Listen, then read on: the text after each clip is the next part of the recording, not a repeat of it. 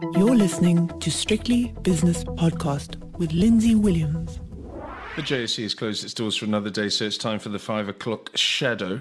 And this evening I'm speaking to Rand Swiss's Viv Govender. Viv, very quiet on the corporate front in South Africa this week, but we've had a few interesting bits of information, and I know you'll have been studying these bits quite closely, because the first one was the US inflation data. Then there was some growth forecasts from the International Monetary Fund. And now I'm looking at the US dollar coming under huge pressure and the Rand rallying 1.6%. It's not a seismic shift in recent trends, but there's something bubbling under there. And I think the value of the US dollar, which is still the world's reserve currency, lest we forget, I think it could be terribly impactful for financial professionals like yourself. Well, most certainly. Look, I mean, what's happened is we got these reasonably good numbers from the US recently in terms of the CPI number came in basically a bit better than, not better, but as expected. The PPI came in significantly better than expected. And that indicates the US economy right now is probably in a very advantageous position when it comes to inflation. Which means also that the US Fed is going to have more freedom to cut interest rates, or at least pause them reasonably soon, which means that, good for the US in terms of economic growth, et cetera, and also good for the rest of the world, especially emerging markets, which have been really cut down by these high interest rates. Let me tell you that. Yeah, they've been the most vulnerable. I mean, when there's favourable conditions, they tend to do better than developed world markets, which are more liquid and therefore more participants. So there's more buyers and sellers. But when it comes to emerging markets, they tend to exaggerate the moves, which is what the Rand is doing at the moment. I got the Rand at 1807. It was 1862 at the end of last week. And now it's suddenly rallied to 1807. It's a 1.7% rally for the Rand against the US dollar, or 1.7% fall for the dollar, rather. Let's put it that way around. And yet the euro is only up 0.6% against the dollar. So the Rand has embraced this beautifully. And the markets seem to like it. Oh, yeah. I mean, look, we had a pretty hectic, day. I mean, but the Rand has been strengthening pretty much since the morning. So we came into the day at about 1840, and pretty much even before the number came out, we were about, around about, say, 1820 or so, even before that number came out. So the Rand has weakened, strengthened quite nicely. It could be the fact that we saw the CPI number come out. It could be the fact that the US Fed yesterday talked about a recession, which means that it's less likely to be raising interest rates, because of that. But the one thing we've got to concern ourselves about as well is that we're back to level 6 load shedding. And I've noticed a pattern. If you put the load shedding levels over the Rand dollar level, you do tend to find that there is a bit of correlation there. When we have load shedding increasing in terms of like the levels, you do find that in a few days the Rand tends to weaken, and the reverse happens as well. Because of course, load shedding, you can't produce, you are in trouble. You have to import more diesel, that kind of stuff. And I think that is something to be worried about. The fact that we had, like a month from the end of the start of March till now, which is basically the middle of April, we've had a very brief period where we had lowered the double load shedding, ones and twos for a couple of weeks, and twos and threes, but now we're back to the fives and sixes, in fact. So that's nothing to worry about. I was talking to another commentator before we started this conversation, and he said, look, he's in the north of Johannesburg. And he said, I've had load shedding. Yesterday, he had load shedding between 6 p.m. and 10 p.m. And then there was a 2-hour break.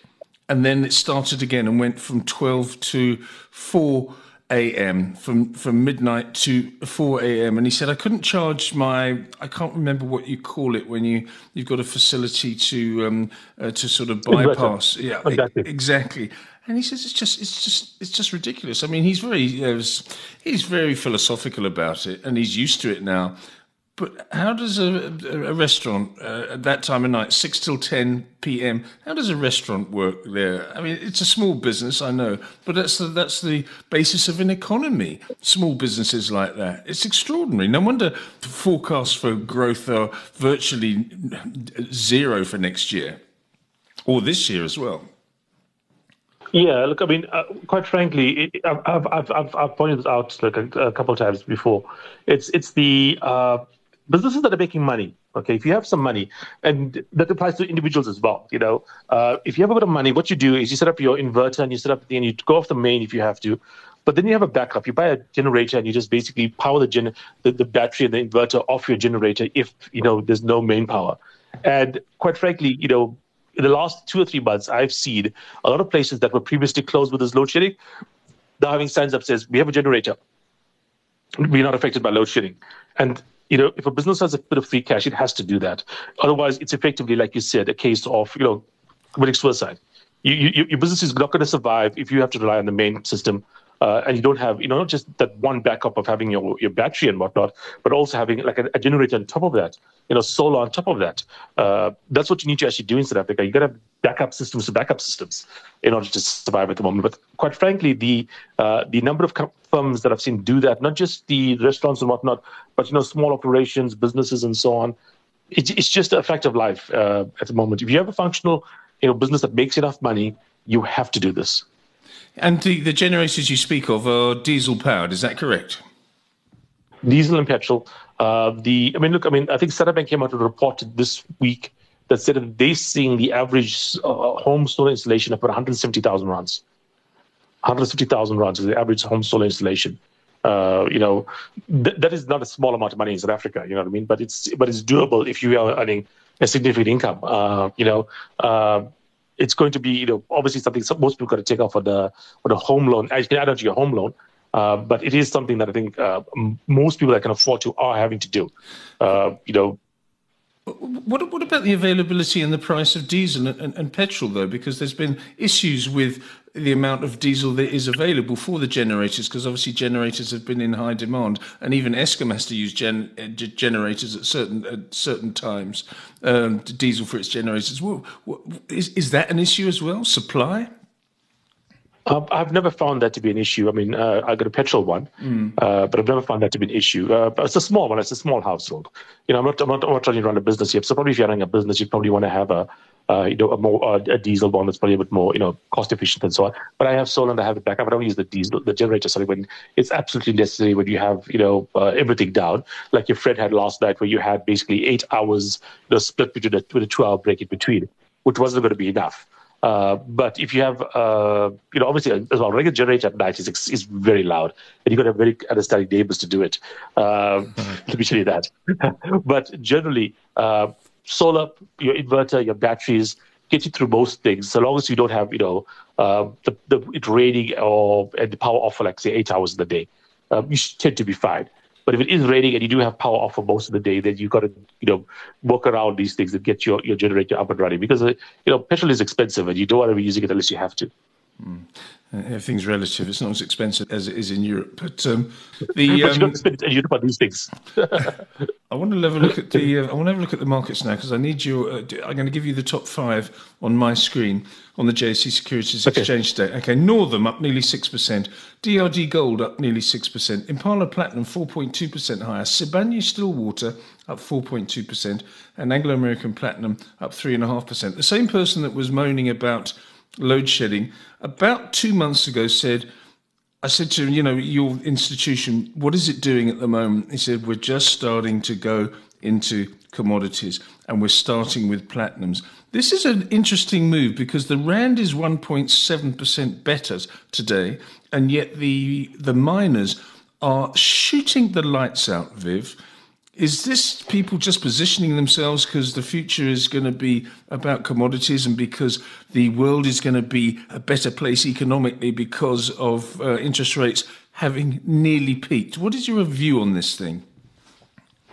Well, I think interest rates really peaking obviously makes inflation more of an issue. And that's obviously going to be a thing because demands will come back before, inflation's, fully solved. I mean, the thing is that it's like, dieting, you can lose the first, if you're massively overweight, you can probably lose the first, tens of pounds or tens of kgs easily. But getting yourself back down to the 6-pack, where you basically, you have that 6-pack available, that's going to take a lot more effort, you know what I mean? The last 5-10 kgs is going to be a lot more effort. And the same thing's going to happen here with inflation. Getting down from 9 to 5.5, not as difficult to get it from 5.5 down to 2. too big the six-pack level. So I do think that's what the market's kind of looking at the moment. We saw the gold price as well, close to $2,040 an ounce. I mean, remember, what was it? 2 months ago we were down at 1,900. So it is obviously, Oh no, no. We were nearly breaking 1,800 on the downside on gold, because I watch it obviously on a daily basis. But yeah, this is, and I don't know what the recent high was. The multi-year high, I think maybe 2-3 years ago was something like 2,150, maybe even closer to 2,200. And it's homing in on that on that sort of level again. People are going for this thing. Oh yeah, I mean, I could see about 2-3 years ago, so it was close to. We pretty much almost at the high again. I mean, above 2,000. But we've had I think we've broken it twice the last few years, and we haven't been able to stay above it here. So let's just see if we can this time around. But yeah, the gold price is up. The platinum price is up about 3% today as well. So that's obviously another thing to look at in terms of that. We had mining production figures for South Africa out today as well. You saw overall down. I think it's the 13th month it's fallen. Iron ore, nice surprise upside, over 30% up. But diamonds were down 45%, and coal was down about 12% or so. It's really a bit of a mixed picture on that side here. But I do recall, if you look at a couple of months ago, I think it was about a month ago or so maybe, we had Kumba Iron Ore numbers coming out, and they talked about the fact that they are being affected now by the rail system because they can't transport out of the mines too much, and it's causing a backlog in their systems. So yeah, even though we are producing the iron ore quite nicely, there is difficulty, with our rail infrastructure at the moment, getting things out. Yeah. So it's an interesting big speech I think at the moment, quite frankly. Very interesting indeed. Okay, let's have a look at the closing indices on the JSE Securities Exchange. It's been a good day. As I said, the resources have come to the fore. Resources 10 index up 1.1%. Industrial 25 index, after a torrid day yesterday with Process and Naspers coming down quite precipitously, 1.5% up. Financials, they've spoilt it a bit by falling 0.6%. And the top 40 index, 72,715. Forgive me if this is inaccurate because the final auction numbers haven't yet come in. But anyway, up just over 1%, and up just under 1% is the all share itself, 78,489. We're almost in May. In a couple of weeks we're in May. Is it sell in May and go away, or do we embrace this sort of rally that has been, has come to the fore today? Look, quite frankly, I don't think any of those old patterns work anymore. Quite frankly, I agree. Sell it may and go away, or those kind of things. Because people are off on the holidays with their kids and they're not going to be trading and whatnot. I think those things they've kind of faded away. The market at the moment is far too volatile. Far too many things are happening. I mean, who knows what the news event in the next month is going to be like? There's the ongoing tensions with Taiwan and China. I don't know if you saw that happening recently. That no-fly zone, etc., created. I don't know if you've obviously seen that leaked report from the US about Ukraine and Russia, talking about the fact that Ukraine is out of air defenses at the moment, and that might be a problem. Obviously, every single non-farm payroll and every single CPI number at the moment is enough to change the market direction for a month or so.